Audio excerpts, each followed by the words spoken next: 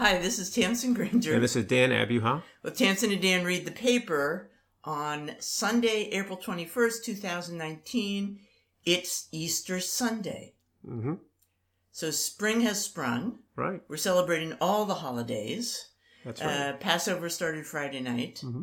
And we had a nice little petite family Seder. Right.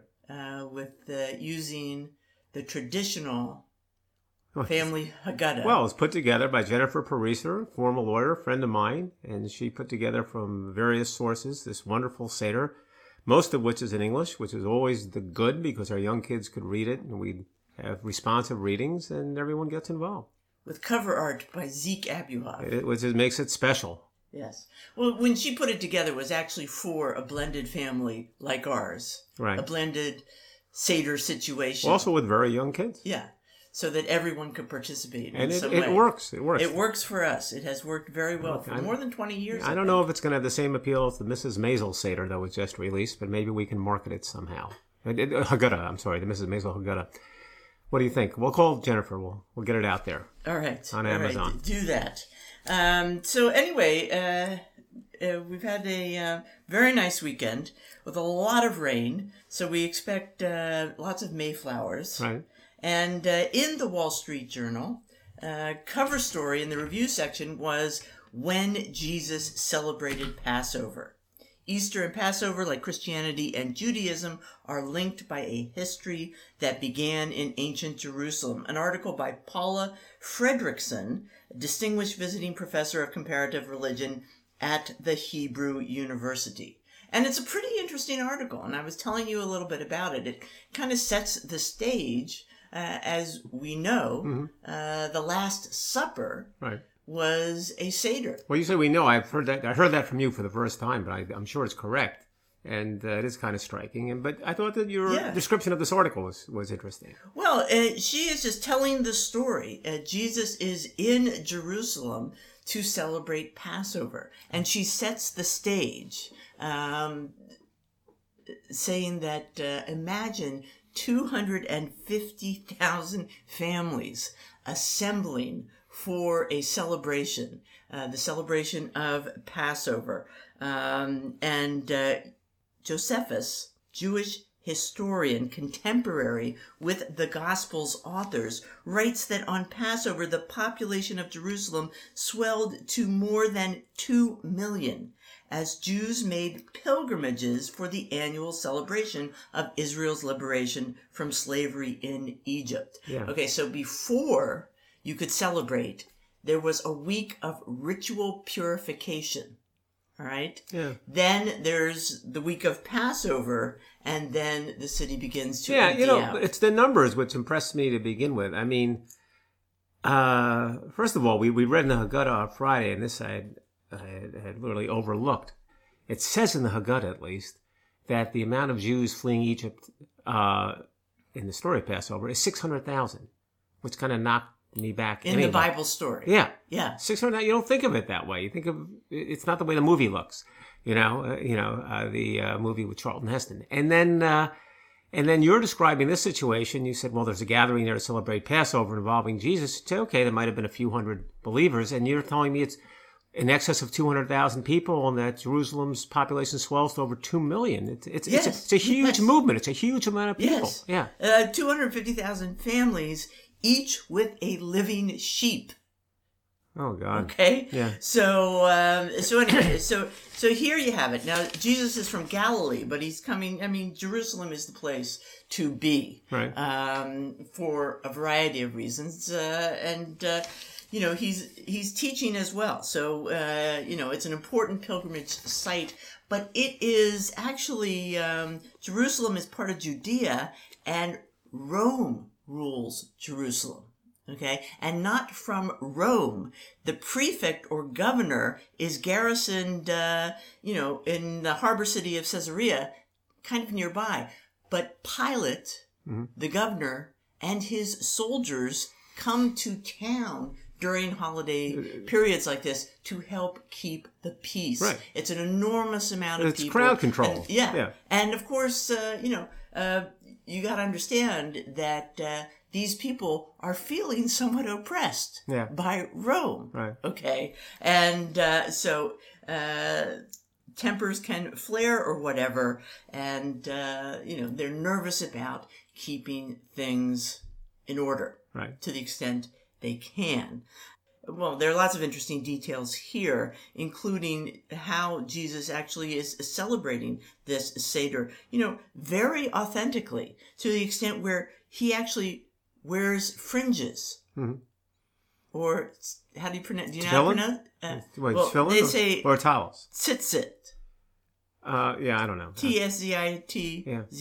Anyway, he's truly fulfilling a Jewish ritual here. Mm-hmm. And, it demonstrates, they even sing at the end, like we sing at the end. Like you and Bob and would sing at the end of our Seder. Yeah. Okay.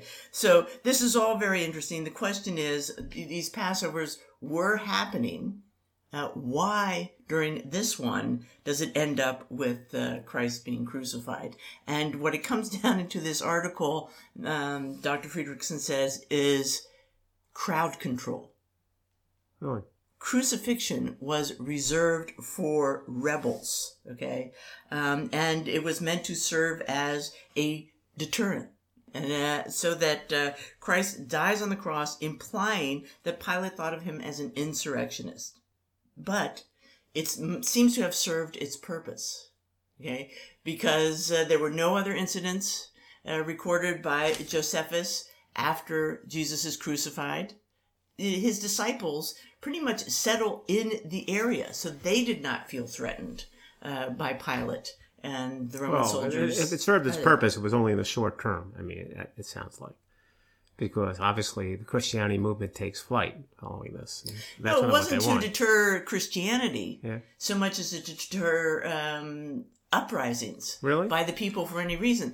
The article's interesting, and I can't really articulate it that well, not being that knowledgeable in the whole period. But the author points out that many of the people probably excited by the preaching of Jesus were thinking more in the short term and more of being liberated from, Roman oppression, rather than the internal salvation of the kingdom of God that Jesus was talking about.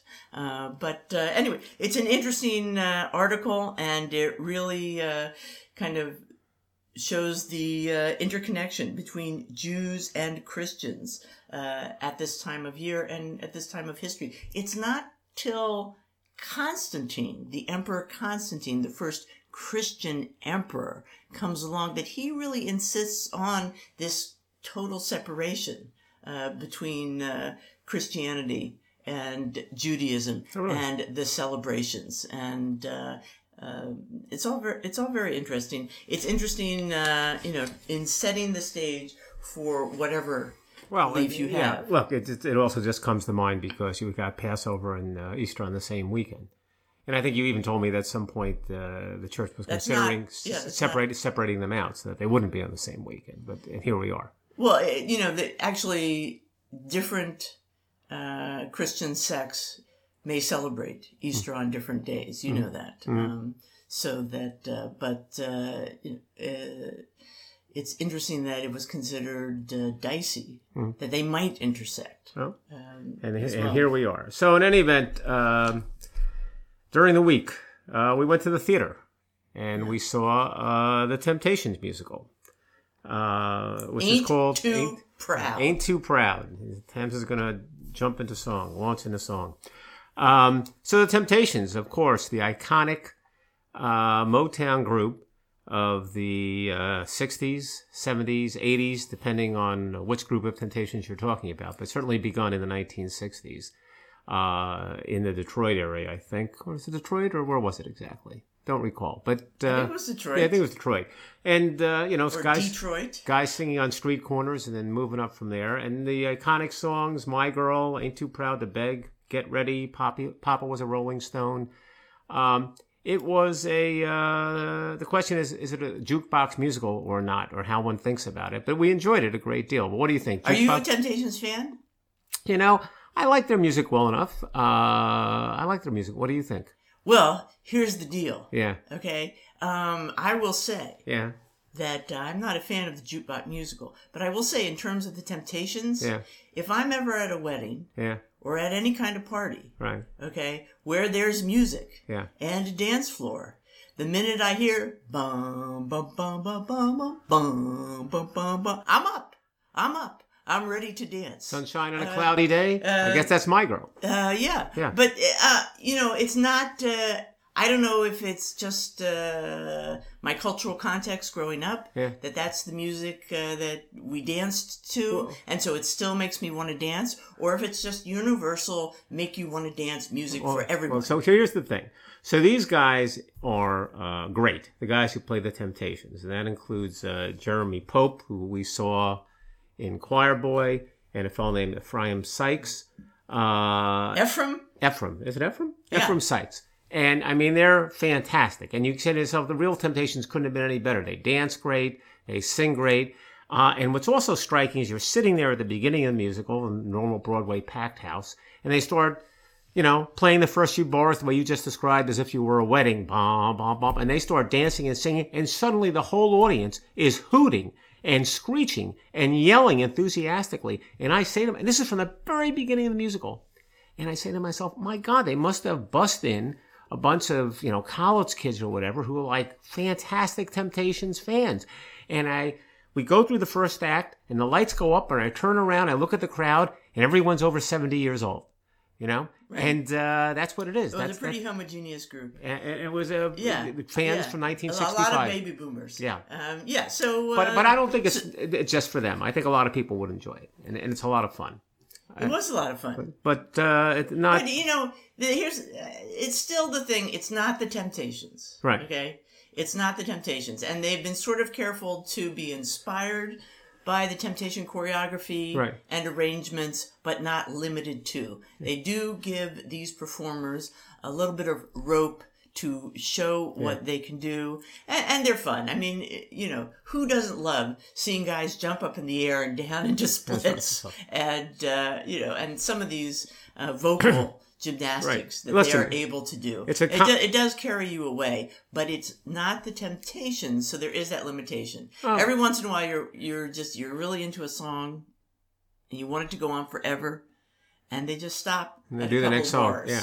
Well, look, because they're telling the story. It is a calculated entertainment. The performers are fantastically talented. And the it songs worked on us. Great. Well, it worked on us. But let's be as crystal clear as we can. You've got the same director as for Jersey Boys, who is Des McAnuff. You've got the same choreographer as in Jersey Boys, who is Sergio Trujillo, which is not to say those things are bad, but they know what they're doing. Jersey Boys ran for something like 20 years. I think a lot of people would tell you that they enjoy the Temptations more than they enjoy Frankie Valli. And maybe that means they're going to have 25 years. I don't know. All we know is it was a lot of fun. It's not necessarily the most intellectual musical in the world, but it was fun. Well, here's the thing. To some extent, when I was growing up, Motown was already oldies. Okay, it's not like... That's true. To some extent, I didn't really know the story of the Temptations. Right. So that was interesting. It was also interesting to me, the stories that they revealed about the different songwriters they worked with. Like Norman Whitfield. Right. That was very interesting, how he takes over from Smokey Robinson. Right. And you wouldn't think anybody could take over from Smokey Robinson, but the difference in his style and what he was pushing them to do was actually pretty interesting. He's the one who writes "Papa Was a Rolling Stone," right? And then "War," and so all of that I found added to my understanding of these guys. I will, in my own view, it kind of flagged a little bit at some point, 2/3 of the win, but it had a fantastic set of closing numbers. Yes, it did. And people were on their feet. Yes, people were on their feet. Screaming at the end of it. Yeah, so, including yours truly. Okay, so one thing about this, I learned a lot about StubHub here. Why should I pass this on? Because some people might want to use StubHub. So, the reason we signed up for this musical, because Sadie was supposed to come to town, and we really thought she would enjoy it. And her business plans changed, and then she wasn't there. So we had an extra ticket. So I had to sell it. Now, a lot of us have bought tickets on StubHub, But I had to sell a ticket on StubHub. And when I asked around all my buddies who've used StubHub, everyone said, oh, never sold a ticket. So I got to experience that. So if you are in that situation, let me tell you, first we should say, to the uninitiated, right. StubHub is an internet service right. that helps you sell tickets. Buys and sells tickets. Yeah. It's a secondary market for all kinds of Broadway shows and sporting events. Right. And so usually people run to StubHub when they say, gee, I need a ticket to X. I can't get it. It's not available.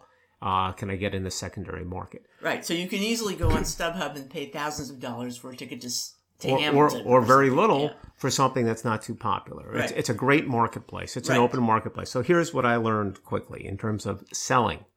In terms of selling, when you sell it, and it's not hard to do. Let me just say that. You just have to be able to upload your tickets, and you can get in there and manipulate the price every day if you want, and you can gauge the market. Here's how you gauge the market. There are two things to look at. One is what's actually going on in terms of telecharge, the standard way to buy tickets for a show like Ain't Too Proud. You're going to check that to see if there's availability in the standard way, because in a sense you're competing with that to sell your ticket. And you're also going to check how else StubHub is selling the tickets. What are people pricing the tickets at in StubHub, the secondary market? And what I learned is this: pay attention to the first and not the second. The prices on StubHub that you'll see for secondary market could be misleading. There's a lot of manipulation that goes on there, and then they disappear. They're by brokers, and they have other ways of selling the tickets. You look first at telecharge. If telecharge has tickets available, you've got to price it at or below the telecharge price quickly, because otherwise you're going to left holding it. And it's only when I moved the price down to that, and I started ignoring the StubHub prices, that I was able to sell. All right, so you learned a little something. I did. In the end, we did sell the ticket. Right. So it worked out. All right. And we had a good time. Yes. Yeah. All right. So you had something about apples. Apples. So from the Bucks County Herald. Yes. The little newspaper in the area here. There was an interesting story about a Bucks County original returns home. And this is the story of the Smith cider apple. All right. So what I found out from reading this article is that back in the day, there until Prohibition, there were 17,000 distinct American apple varieties. Okay, that seems like a lot. A lot. Yeah. And then we have Prohibition. Yeah. And here's the other interesting thing I learned.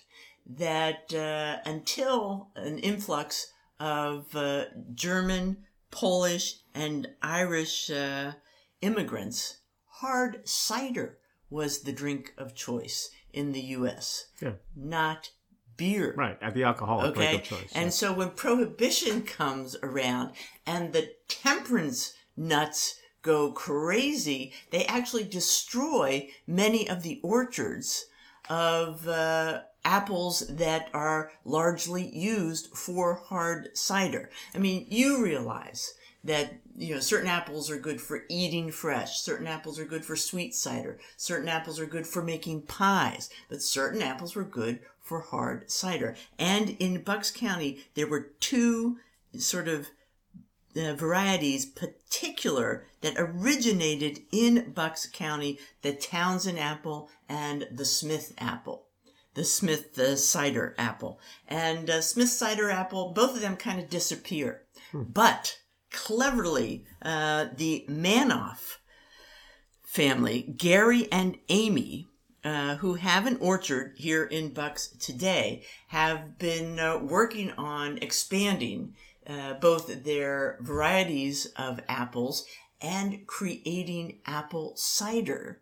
And they managed to luck into some Smith cider apple seedlings or whatever, and they have revived this long-lost they're bringing variety. It back. They're bringing it back? Yes, they're bringing it back. They have just planted quite a few Smith cider apples, and they've set up this fabulous sort of wall of cider taps in their orchard store. Really?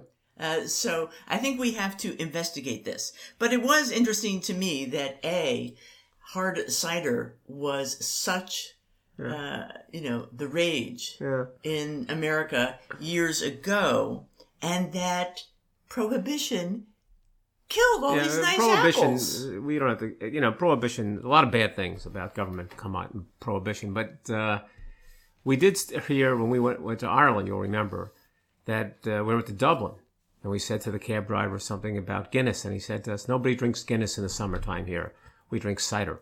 They drink specifically Bulmers cider, and they drink it on ice. And I never, ever thought of drinking cider on ice. But when we were sitting there on a hot summer day, and the people next to us in that one tavern ordered Bulmers and and they pour it into a tall glass of ice.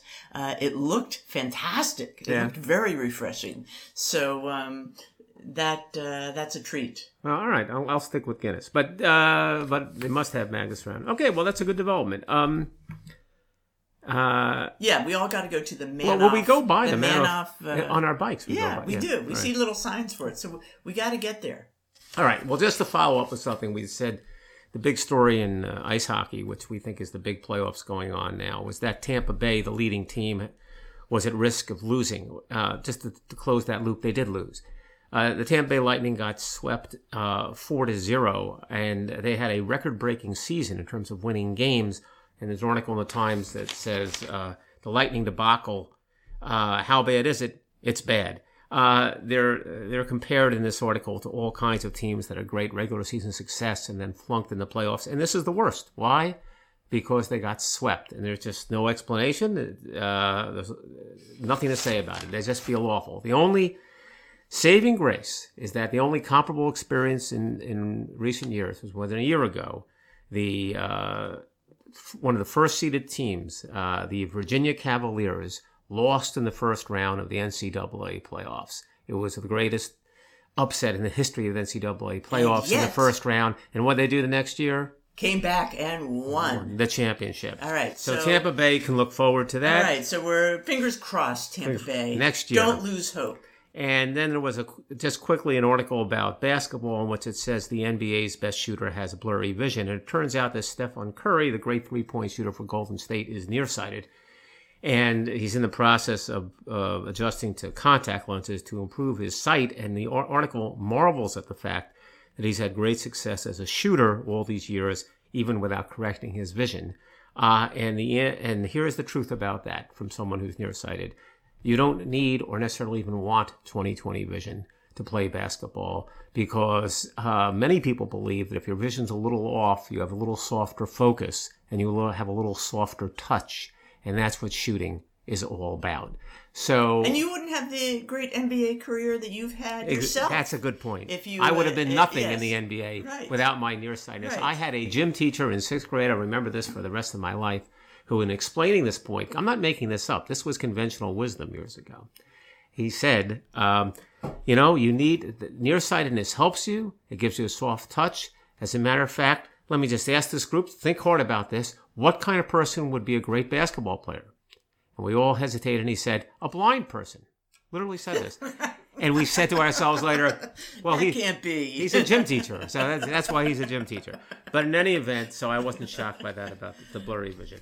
All right, so you had a couple of stories to live by. Yes. Well, I gotta say, let's just keep in mind what this show, our podcast, is about. Yes. Okay? It is a conversation. Yeah. And we're not experts in anything. We're enthusiasts. Well, speak for yourself. And, yes.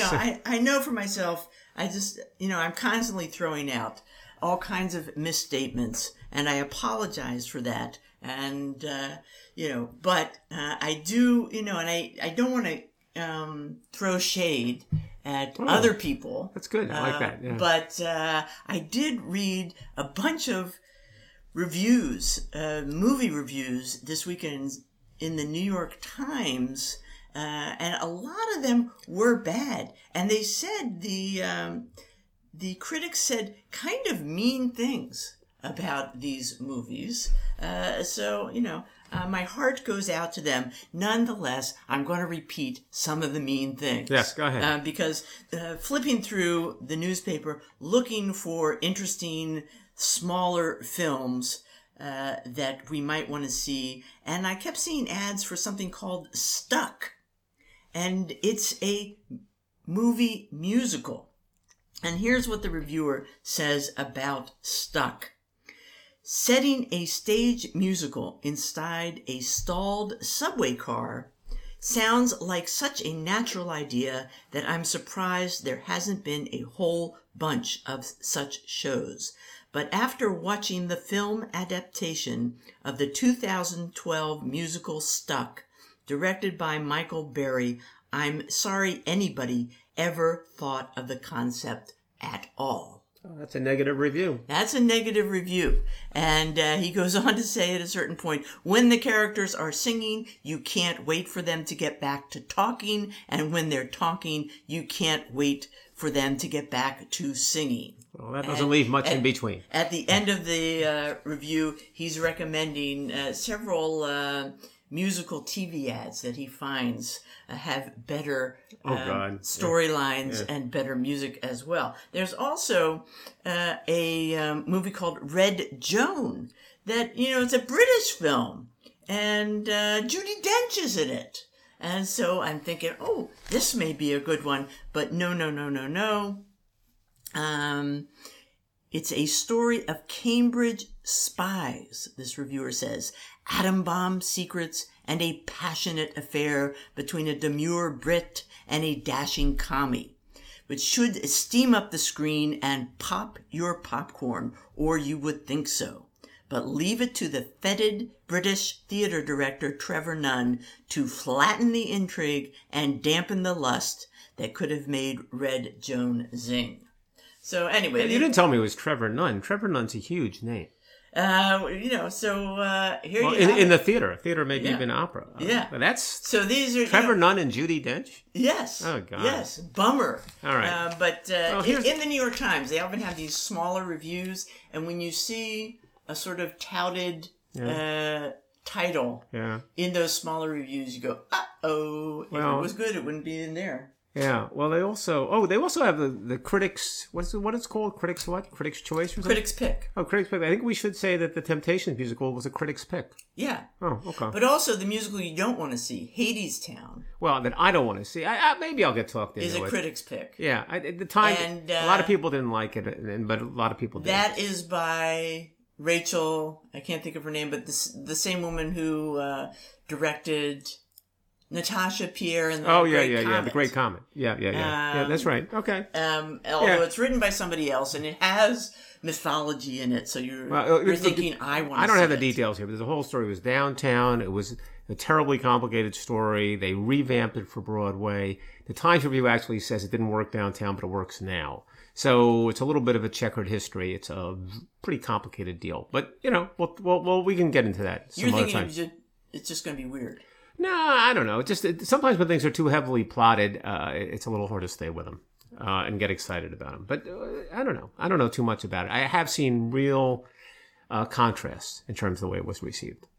So we'll find out more about it. All right, but on the movie thing, so here's a movie that also we'll just see. I'm not saying this is negative. I just don't know. But it's a curious story, and it has something to do with an odd situation with a very top director. It's Amazing Grace, which is coming out soon, which is a movie about a gospel performance led by Aretha Franklin. And what I mean by that is this. In 1971, when Aretha Franklin was 29 years old, she decided to spearhead a 2-day gospel performance in Los Angeles involving some very big gospel groups and singers and reverends like the Reverend James Cleveland. Really big names in the field. That was just about the same time that you had Edwin Hawkins singing "Oh Happy Day," talking about rhythm and blues, and gospel, and and popular entertainment has always been somewhat linked. So she descends upon L.A. to have this 2-day event, and it's there's a lot of people involved. In some ways it's chaotic. In some ways it works out extremely well. It results in the greatest selling gospel album of all time called Amazing Grace. So this is a documentary? But at the same time that they embarked on this, they decided they were going to make it a film because you had it at that same time. You just had the Woodstock film and other films like it. And so they thought it would be wise to arrange, Monterey Pop, another example, it would be wise to arrange to have a filmmaker film this contemporaneously while they were doing the recording. And they bring in Sidney Pollack. Now, Sidney Pollack was early in his career. Tootsie, you're exactly right. They hadn't done Tootsie yet, so he was just getting off They Shoot Horses, Don't They? But he was a very conventional director. And the people who make the documentaries, D.A. Pennebaker is the best known, although Scorsese made one. But D.A. Pennebaker just knew how to do that kind of film. And there's a lot of back and forth as whether Sidney Pollack is the right guy. So he's shooting the film while they're doing this 2-day concert. And it turns out that when they finished the film, and here it depends on who you believe, but generally they're saying the film had one big problem and that he didn't use something called clatterboards. I don't know what they are, but it made it impossible for large portions of it to sync the sound with the film's performers singing. So they couldn't use it. Now, that's what they say. And as a result, it's just the movie footage has just sat in cans for years. But now, with the magic with the digital stuff, I mean, yes. they're making World War I films, right? Right. And now they figured that out. So I shouldn't say now. A few years ago, they figured it out. And they go to Aretha and they say, "Good news, we can do this. We're back in business. We can release the film." And Aretha says, "I don't want that released in a film." Really? The way I think of it, that became more about Reverend Cleveland and other people, not so much about what I was trying to do. I'm not enthused about that. Now, Aretha passes.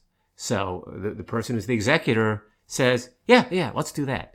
Let's release the film. So maybe in conjunction with this, I heard snippets of a past interview. Oh, yeah. With Terry Gross and talking to Aretha. And what was wonderful was hearing Aretha gush over first seeing people like Sam Cooke walk into her life and saying, she says things like, it was so cute. She says things like, "I didn't even know men could look like that." Right. They were dressed so sharp. Well, we should say her father was the Reverend C.L. Franklin, was a huge church leader and a celebrity in his own right. And that's why all these people came by. But he did not limit her musical scope to simply church music. He very much was had friends in No, in the entertainment field, no question. Yeah. Look, she was born into a famous family, and she was obviously gifted, and he was connected with all these entertainment figures, and that's part of her story. But so that was a all fun right. interview. So we'll see. Keep your eye out for that movie. Okay, just a quick. There was an opinion piece actually in the New York Times this Sunday. The Healing Power of Gardens, written by Oliver Sacks. So Oliver Sacks. Neurologist, naturalist, history of science author, has passed away in 2015. But they're about to release a posthumous collection of essays called "Everything in Its Place," and so it's a very nice piece about the power of gardens, of greenery, and not just to make you feel a little bit better, but he honestly felt for his severely compromised Parkinson patients and Alzheimer's patients that coming into contact with nature could really help people physiologically, somehow connecting with neurological disorders. He talks about in this essay a friend of his who had Tourette's syndrome and had a variety of, tics and verbal ejaculations, he calls it. When they went for a hike out in the desert, all of this disappeared. All of it. And he talks about a situation where he's dealing with an elderly lady with Parkinson's who finds herself kind of physically frozen, unable to initiate movement. Once again, they take her outside into a kind of rock garden, and suddenly she is clamoring all about on the rocks. And so he strongly felt, he wrote that book that became the movie Awakenings. Yeah, right. He also wrote the Man Who Mistook His Wife for a Hat. Yes, which is interesting because that involves the concept face blindness. Okay, where you can't recognize familiar faces. He says he had that as well, which caused huge shyness in him. Yeah. He's an interesting guy. I heard a couple of interviews with him, and he seems very fascinating, compelling, interesting. He had a crazy early life, going to medical school, and then he had a period where he's like a super bodybuilder on Muscle Beach. Really? And into drugs, and into sex, and into just a really wild life. And then he drops it all and turns a different direction. So fascinating guy, but I agree with him about the nature stuff. Right. I mean, my just anecdotal evidence is we always feel better when we get out.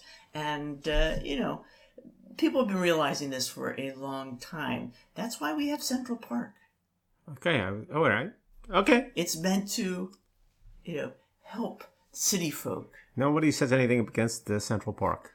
It's got the support of the entire city.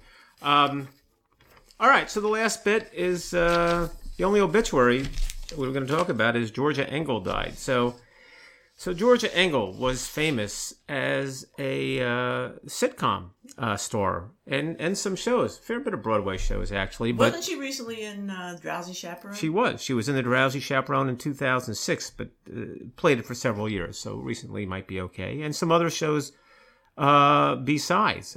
She was in a show called Halftime, which was based on Gotta Dance, which was a show about some 60-plus dancers, women who take up dancing, and that became a Broadway show. And apparently she was quite a good break dancer for a woman over 60. But right. But she became famous, as you know, and maybe some people listening know, playing Georgette Franklin on the Mary Tyler Moore Show. Right. This very soft-spoken, sort of airheaded character. And what's interesting about Georgia Engel was she always played that character. Was she like that in real life?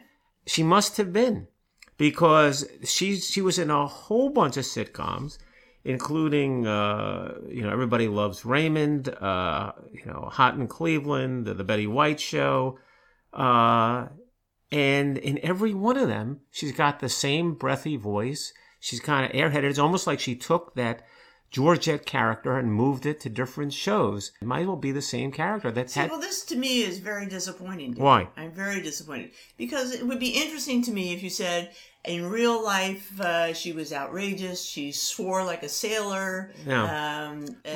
Look, it's just not the way it is. She was a body personality. No, she wasn't. But, and all right, so fine. It was typecasting. Well, maybe. But the question is anything interesting here? Here's what's interesting. Okay? And here's what's not easy, okay? No matter what she was in, even though you're going to say it was the same personality, and maybe it was her personality, she always got a laugh. She was funny. It's not like you would say, oh, that's old news. I'm not sure, that's funny, that's not funny. She was consistently funny, perhaps with the same approach, but consistently funny. And I don't think that's a small thing. And she would do some outrageous things. This fellow is quoted Philip Rosenthal with her director on Raymond, who said at one point there was some segment where she had to show that she was a smoker, which was out of character. And she played with a cigarette lighter like she was a mafia boss, and everybody got a laugh. But he said the main thing with her is she could get a laugh on literally any line you gave her. I've never seen anything like it. And it's kind of true. I mean, how she did it, I don't know. I'm not endorsing any particular thing in her approach, but she was always funny. And then this very gentle character. Sounds like she was a pro. She was a pro, but she was sort of, look, and they even, looking for the cause of death, they didn't know. She was a Christian Scientist. Never saw a doctor. Passed away at the age of 70.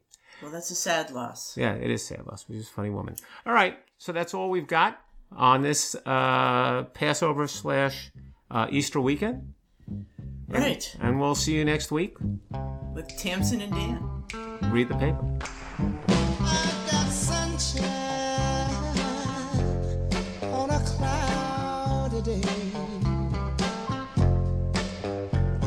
When it's cold outside, I've got the month of May. I guess if you say what can make me feel this way, my girl, my girl, my girl, talking about my girl, my girl. I've got so much honey, the bees envy me.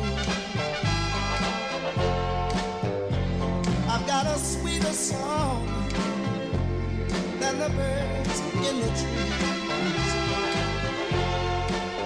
Well, I guess if you say what can make me feel this way, my girl, my girl, my girl, talking about my girl, my girl. Ooh, ooh.